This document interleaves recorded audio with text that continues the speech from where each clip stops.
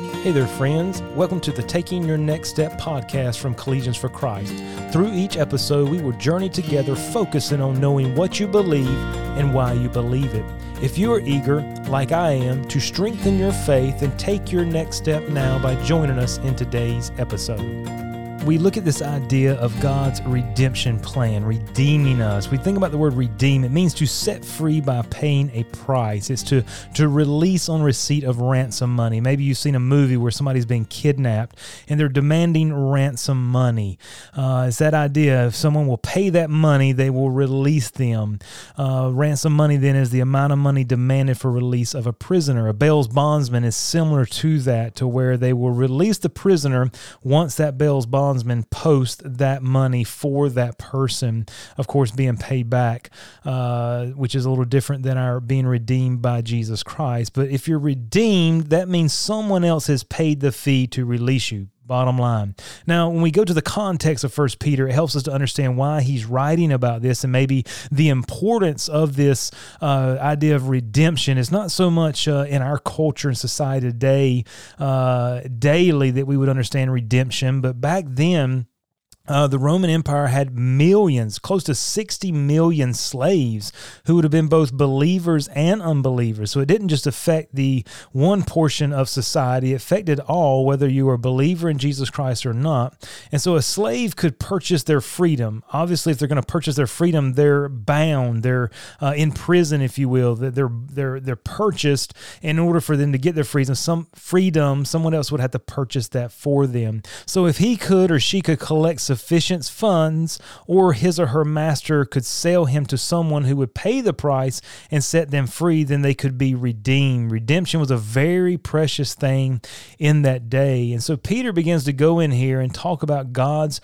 redemption plan. We read in verse 18, "For as much as you know that you were not," watch this, "redeemed with corruptible things, as silver and gold from your vain conversation received by tradition from your fathers, but with the precious blood of Christ, as of a lamb without blemish and without spot, who verily was foreordained before the foundation of the world, but was manifest in these last times for you, who by him do believe in God that raised him up from the dead and gave him glory, that your faith and hope might be in God." And so we see that word hope again, as that's really the theme that runs throughout this entire book, is living with hope. So here you have believers who are, many of them, slaves. They're in bondage. He's going to relate that back, and he's going to say, look, you have been redeemed, and because you've been redeemed, you can have hope. So first of all, we see in our passage, we see the problem with man's redemption plan. He said, "For as much as you know that you were not redeemed." This is what you're not redeemed with. And he says corruptible things. What comes to mind when you think about corruptible? You think about something unacceptable to God. You think about something that is unclean or dirty. It's worldly or vile. So man has tried to pay his way to God. That's what we see here in our passage. And that's letter A in the study guide there that you can download off the website. So Peter says there's absolutely nothing we can do to redeem ourselves. Well, what on earth does this silver and gold represent? Well, it represents man's effort to buy salvation through giving some type of money or possessing money. You see, no amount of money or possessions can ever get you to heaven, but many people will place their hope in how much money they possess. Why? Because it's tangible. It's something you can see, and you feel like if you have money, then you can do whatever you want to. But we understand as fast as you can get money, you can lose it just as quick. You can have money in your 401k and all of a sudden a lot of it be gone. You could have money invested in a home and the value of that home, and all of a sudden an economic crisis or a recession hits and your asset in your home just goes away, just disappears. You could have money in the stock market, and because it crashes or falls or fails really quick, you could lose all that. And so that's why we can't place hope in corruptible things such as gold or silver. And we understand we can have as much as we want. Man, you could have a bank account full of money, but when you die, guess what? It does not go anywhere with you. It stays there in the bank account, and whoever you left it to or whoever the next of kin is will get to do whatever they want to with that money. So some people place their hope in how much money they possess, and some people place their money in how much they can place their hope in how much money they can donate to the church. Donate to some organization that does good things, some humanitarian aid organization. And he's saying you cannot give enough money away to the church or to a nonprofit in order to get your way to heaven. That's not how God redeems us. That's man's way of redeeming himself, and it comes up empty. So we see man has tried to pay his way to God, but letter B, man has tried to work his way to God. So many of these believers have been trying to earn their way to God by attempting to keep the law. We have to remember that he is writing to Jewish believers who would have been in the Judaism where they're trying to keep the law to appease God, to earn favor with God, to get to God by keeping the law. And so here they are, born-again believers, being saved by grace through faith alone, and they're still maybe in their mind trying to go back to what should I do? Or maybe things are happening in their life. Remember, he's writing to persecuted Christians who were scattered all over the place, and maybe they're thinking in their mind, God, I've done something wrong here. I must be out of favor with you because this is happening in my life, so I need to earn back my favor. I need to work back to get in the right standing of you. That's not how it works, and that's what Peter's saying. Look, your hope is not in what you can buy or what you can do to try to earn some type of relationship or way back to God. He says here, your vain conversation received by tradition from your fathers. Vain conversation means the unsuccessful efforts to attain something, the unsuccessful or failed efforts of your life or my life to meet God's standards. You see, we can never meet the standards of a holy God. He had just told us in the previous verses on our other study, he says, be ye holy, for I am holy. So he's calling them to live a holy life. And as we understand God is holy, you and I cannot attain to that. We can have a good day, and then guess what? The next day we tank it. We ruin it because we have sin in our life. There's no way we can redeem ourselves back to God. So the Jews said you must keep the law. And many other religions say you must keep their traditions, like he's saying here in the bottom of the verse, traditions received from your fathers. Keep the tradition, or keep the sacraments, or keep the tenets, or keep these key teachings, in order to get to God. And so we see that in many false religions, and each has something or a person should do in order to earn favor with God. And that also tells us why all religions cannot be true at the same time. All religions cannot lead to God. Why is that? Because they each teach contradictory teachings about how you get to God. So all could be wrong, or only one could be right, because all of them cannot be right because of their contradictory teachings. Therefore, all religions cannot lead to God. And so we see the problem with man's redemption plan, but that brings us to the positive. We see the perfection of God's redemption plan. So we see letter A, God's way for redemption. Verse number 19, but in contrast here, here's your way of trying to do it. It's vain, it's corruptible, it doesn't work, but, I love the buts in Scripture, but with the precious blood of Christ, as of a lamb without blemish and without spot, who verily was foreordained before the foundation of the world. So man is redeemed by the precious blood of Jesus Christ. Why does Peter refer to this blood as precious? When I think about blood, if I see someone bleeding or myself, I don't exactly say, oh, that's so precious. It usually means harm. It usually means fear. It usually means pain or hurt. But here, Peter could have just said blood, but he said with the precious blood of Christ. Precious means costly in the sense of value. But it doesn't just mean that. It also means it's highly esteemed because of its value, or it's held in high honor because of its value. And so our redemption cost the most that anything could ever cost, and is therefore held in high honor. You see, Jesus' sinless life satisfied God's demand for justice by the law. We see that written out in Hebrews chapter 9, verses 6 through 13. I'll read just a few verses there for you. You've got it there in your study guide. You can reference it back. But the book of Hebrews talks in very great detail about Jesus being our sacrifice. And he goes back here, talks about the Old Testament in verse number 6. Now when these things were thus ordained, the priests went always into the first tabernacle, accomplishing the service of God. But in the second went the high priest alone every year, watch this, not without blood. So in order for him to go in, there had to be a sacrifice for him to go in.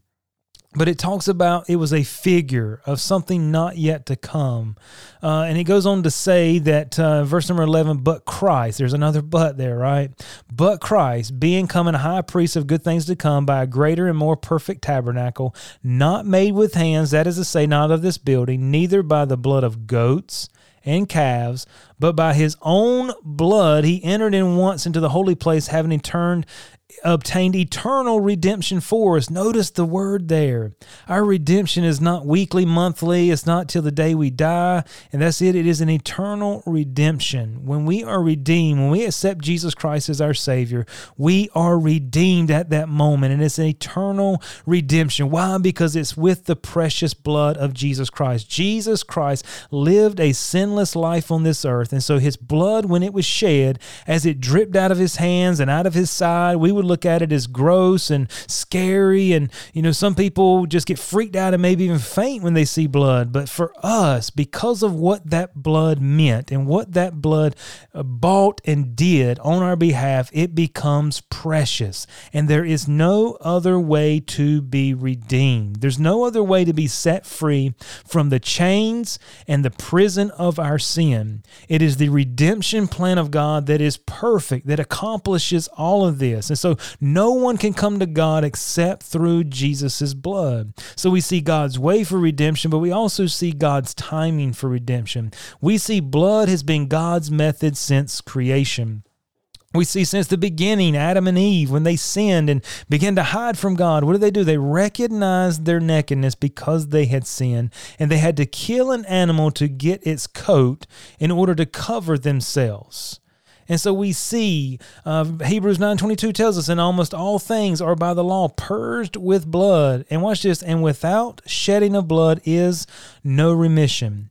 And so Adam and Eve covered themselves. We saw Abel having his offering of the sheep early on, and then all the sin and trespass offerings in the Old Testament. It required a lamb without blemish or spot. And so God planned man's redemption through blood before the beginning of the world. Think about that for a moment. It was not a last-ditch effort. It was not a last-minute fix to our problem. You see, God understood what we would do, and God prepared the greatest thing, and that's what makes Jesus' blood so precious, in that God gave his only Son, that which was most precious for him, to die on a cross for people that did not deserve it. He gave us grace. We did not deserve the gift, but he gave it anyway. And as Jesus Christ there died on the cross because of what his blood was doing, that blood was not grotesque. It was not it was precious. And so we understand God's whole mission is bringing mankind back to himself through the blood of Jesus Christ. And so because of our redemption, you and I should be involved in God's mission. You see, our part in God's mission is sharing the truth of Jesus Christ, being the only way to forgive sins and to get back to God. Why? Because all religions don't lead back to God. You and I, as redeemed people, have the gift. We have what people need to get back to God, and we should be, because we're redeemed, ready to tell others about that. Not only do we see the perfection of God's redemption, but we see the purpose of God's redemption plan. It was to provide a way back to God, to provide faith in God, and to provide hope in life. So to provide a way back to God, sin obviously has broken our relationship with God. We understand that from the very beginning. If we were left in this situation, we could have no hope.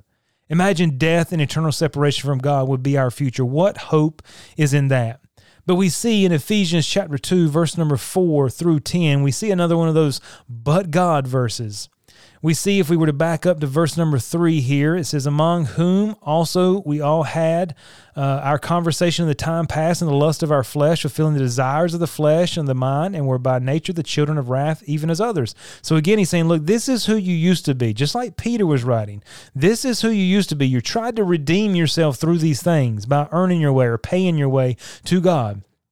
And Paul's writing to the church at Ephesus, and he says, look, you were these things in the past. Verse number 4, but God, who is rich in mercy for his great love wherewith he loved us, even when we were dead in sins, hath quickened us, made us alive together with Christ. By grace ye are saved, and hath raised us up together and made us sit together in heavenly places in Christ Jesus, that in the ages to come he might show the exceeding riches of his grace in his kindness toward us through Christ Jesus. For by grace are you saved through faith, and that not of yourselves, it is the gift of God, not of works, lest any man should boast. And so we see what God has done for us. It provides a way back to God. And then Galatians chapter 4, verse number 4, it says this, but when the fullness of time was come, let me just back up. Wait one second. If we go back to verse 3, watch this. Even so we, when we were children, were in bondage under the elements of the world. What is he saying here? This is who you used to be. Just like he said in Ephesians, and just like Peter saying, that's who you used to be. But, verse 4, when the fullness of time was come, God sent forth his Son, made of a woman, made under the law, watch, to redeem them that were under the law, that we might receive the adoption of sons. What does our redemption give us? It allows us to be born into the family of God. And because you are sons, God has sent forth his Spirit, the Spirit of his Son, into your hearts, crying, Abba, Father. Wherefore thou art no more a servant. A servant to who? A servant to sin. Rather, you are a son, and if a son, then an heir of God through Christ. That is what God's redemption plan does. It provides a way back to God, and it gives us a place in God's family. It also provides us faith in God. God's redeeming plan allows us or gives us a reason to place faith in him. We talk about faith as venture trust in God. We venture trust in God the moment we are redeemed. Those two things go hand in hand. And then lastly here, and very importantly, it provides hope in life. So God's redeeming plan allows us to live with hope each and every day. Imagine not being redeemed, and imagine living life with no hope, because there is no hope for the end. You have eternal damnation, separation from God as your future. Where is that hope? But when we're redeemed, it provides us with hope. Why? Because we have a certain future. We know our sins are forgiven. We don't have to be scared of meeting God. And, people in this earth are looking for happiness, they're looking for joy, and they're looking for peace. And can I say, when people are searching all over for that peace and they're trying to fill their life with money and activity and vocation and drugs and alcohol to find something to give them hope, but yet that hope is corruptible, as Peter talked about, it just passes away. What can give us peace and security is our redemption, our eternal redemption. It assures us of our inheritance, which provides us with a living hope. So I have to ask you, have you applied Jesus Christ's payment to your account? Has there been a time in your life when you have accepted Jesus Christ as your personal Savior? You've taken the free gift of salvation. You've called out to Jesus Christ to accept it. Then you are redeemed. And there you have hope.